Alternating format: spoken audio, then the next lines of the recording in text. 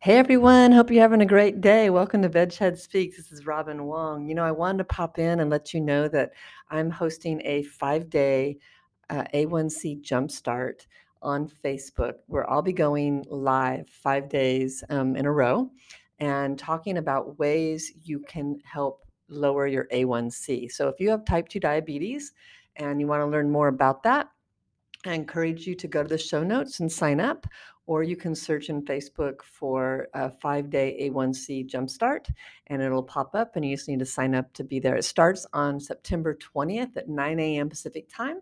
And so I would love to see you there if you have questions and are interested in lowering your A1C.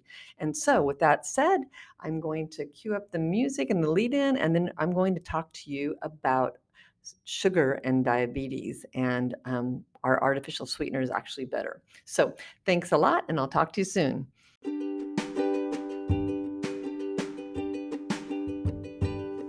What if there was a different way to enjoy food and engage in life?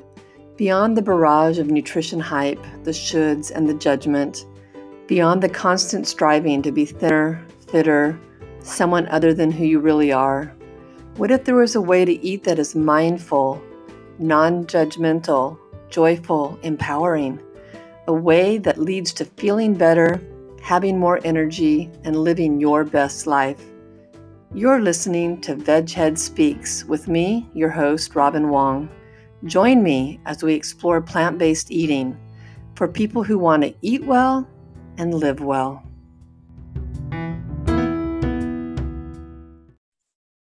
Hey everyone, welcome back. Welcome, welcome. I'm so glad you're here. I just finished lunch with a good friend of mine.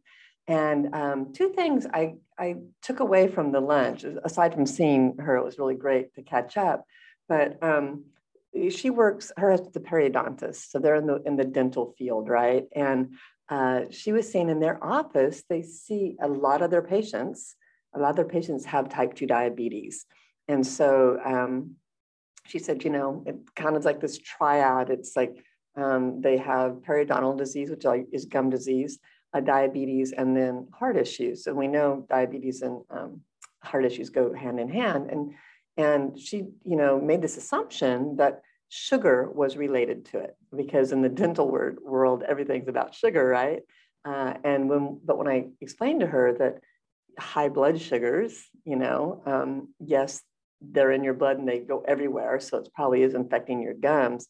But yet her other assumption was that diabetes is caused by eating too much sugar, just like dental cavities are caused, right? But is that really the truth, right? It's like, not necessarily.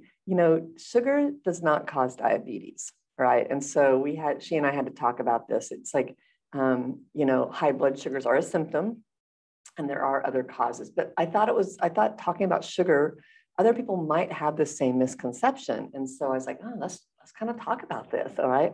So first of all, where is sugar found in your diet? It's found naturally in fruit and vegetables, and I think people and dairy foods. Honestly, there's a lactose is in dairy foods, fructose is in fruits and vegetables. And if you're trying to impact your insulin resistance, we know that saturated fat, which is in dairy foods, impacts that. So, if you're avoiding dairy, you're also avoiding the lactose, which is not a bad thing. But sugar is also found in foods and drinks, these added sugars by food manufacturers, or we add sugars to our foods at home, right? So I think what happens is we don't put everything together and realize how much we are actually consuming. So, these added sugars, which some people call free sugars, I think on our labels, they're often called added sugars.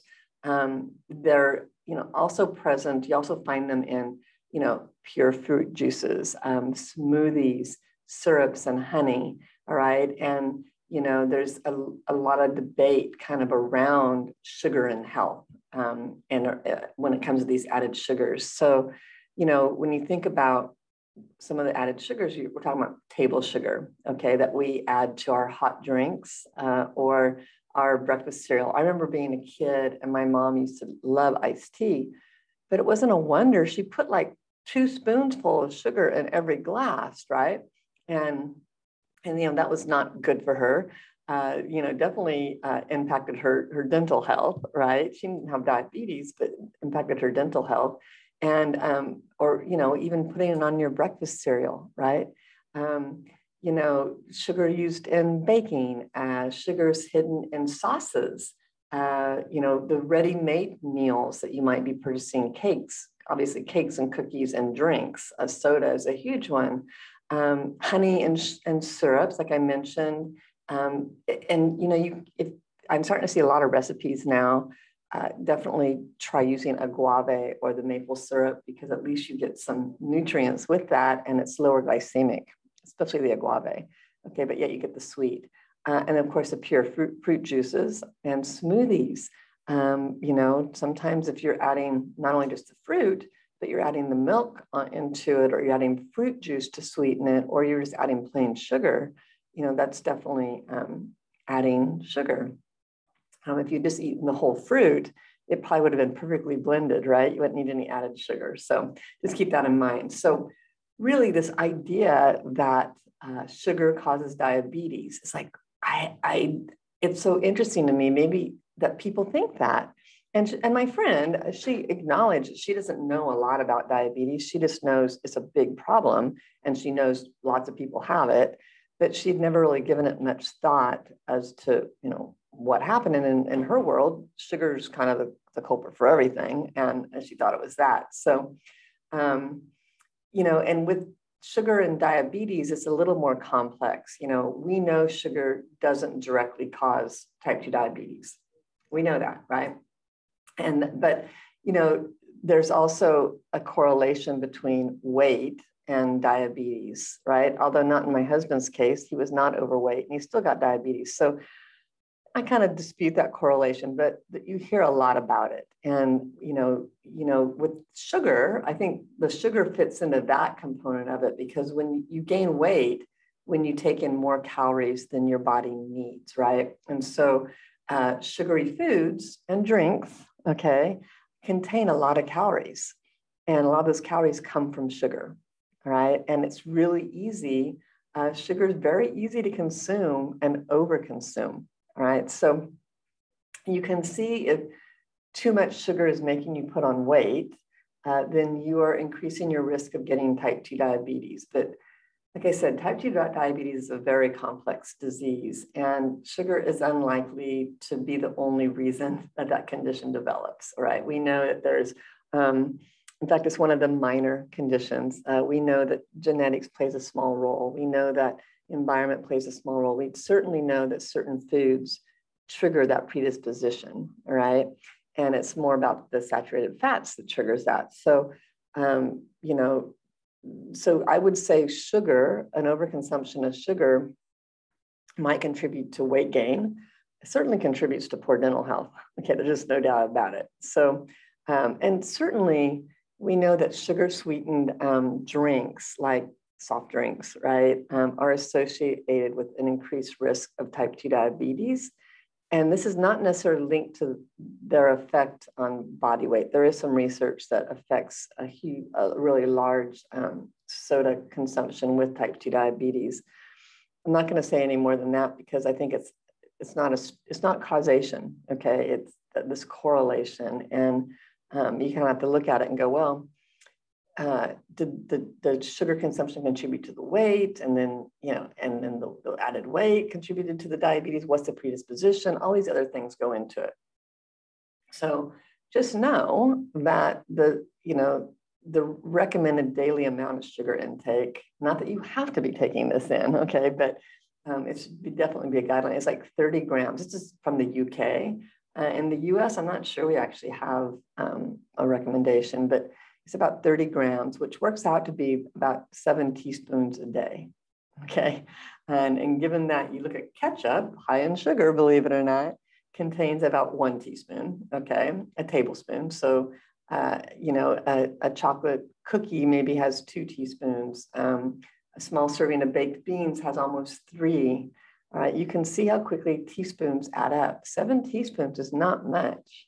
Okay, so just know that. I mean, if you're already putting sugar on your morning oatmeal, you probably are starting off with 2 teaspoons a day. Okay, and if you add a sugary drink, or you add sugar in your coffee, or you eat a pre-made meal that has sugar added to it that you aren't even aware of. Okay, so that brings me to, what about like artificial sweeteners? A lot of people with diabetes are encouraged to use artificial sweeteners, right? And there's a whole host of new ones now. There's stevia. There's, of course, the aspartame, and the saccharin was a really old one. And the FDA has approved 5, okay, that people can use. And I think one of the concerns that people who use artificial sweeteners is that they may replace the lost calories through other sources, possibly offsetting this weight loss or health benefits. So it's kind of like that thing of, I'm drinking a diet soda, so it's okay to have the cake, okay? And so it's like, if we're also drinking a regular soda, you might not eat the cake because you already know there's a bunch of calories. We know where the calories exist. We know that sugar's not good for us. We've had that hammered into us. But this idea of diet soda now gives you an opportunity to consume maybe more calories than you normally would. So it's just keep that in mind, all right? It's also possible that these artificial products, these artificial sweeteners, sort of change the way we taste food. So these artificial sweeteners are far more potent than table sugar, okay, and high fructose corn syrup for that matter.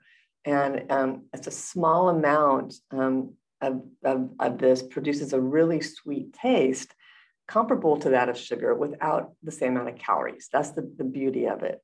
But that overstimulation of sugar receptors from frequent use of these hyper intense sweeteners may really limit the tolerance level for more complex tastes. So that means people who routinely use artificial sweeteners may start to find less intensely sweet foods, such as fruit, a really sweet piece of fruit, less appealing and unsweet. Because it's not as sweet as what they're used to having. Does that make sense? So you almost habituate yourself to this higher level of sweetness. So when something naturally tastes sweet, you don't taste it anymore. Okay, so just keep that in mind. They might be a good transition, but just keep in mind that you might be developing a new taste for hypersweet foods that really kind of ruins eating whole foods that have fructose in them, because fructose can't reach that hyper sweet level, okay? So artificial sweeteners also can play kind of another trick. Researchers suggest that artificial sweeteners may prevent us from actually associating sweetness with caloric intake. So as a result, we crave more sweets and we tend to choose sweet foods over nutritious foods, okay?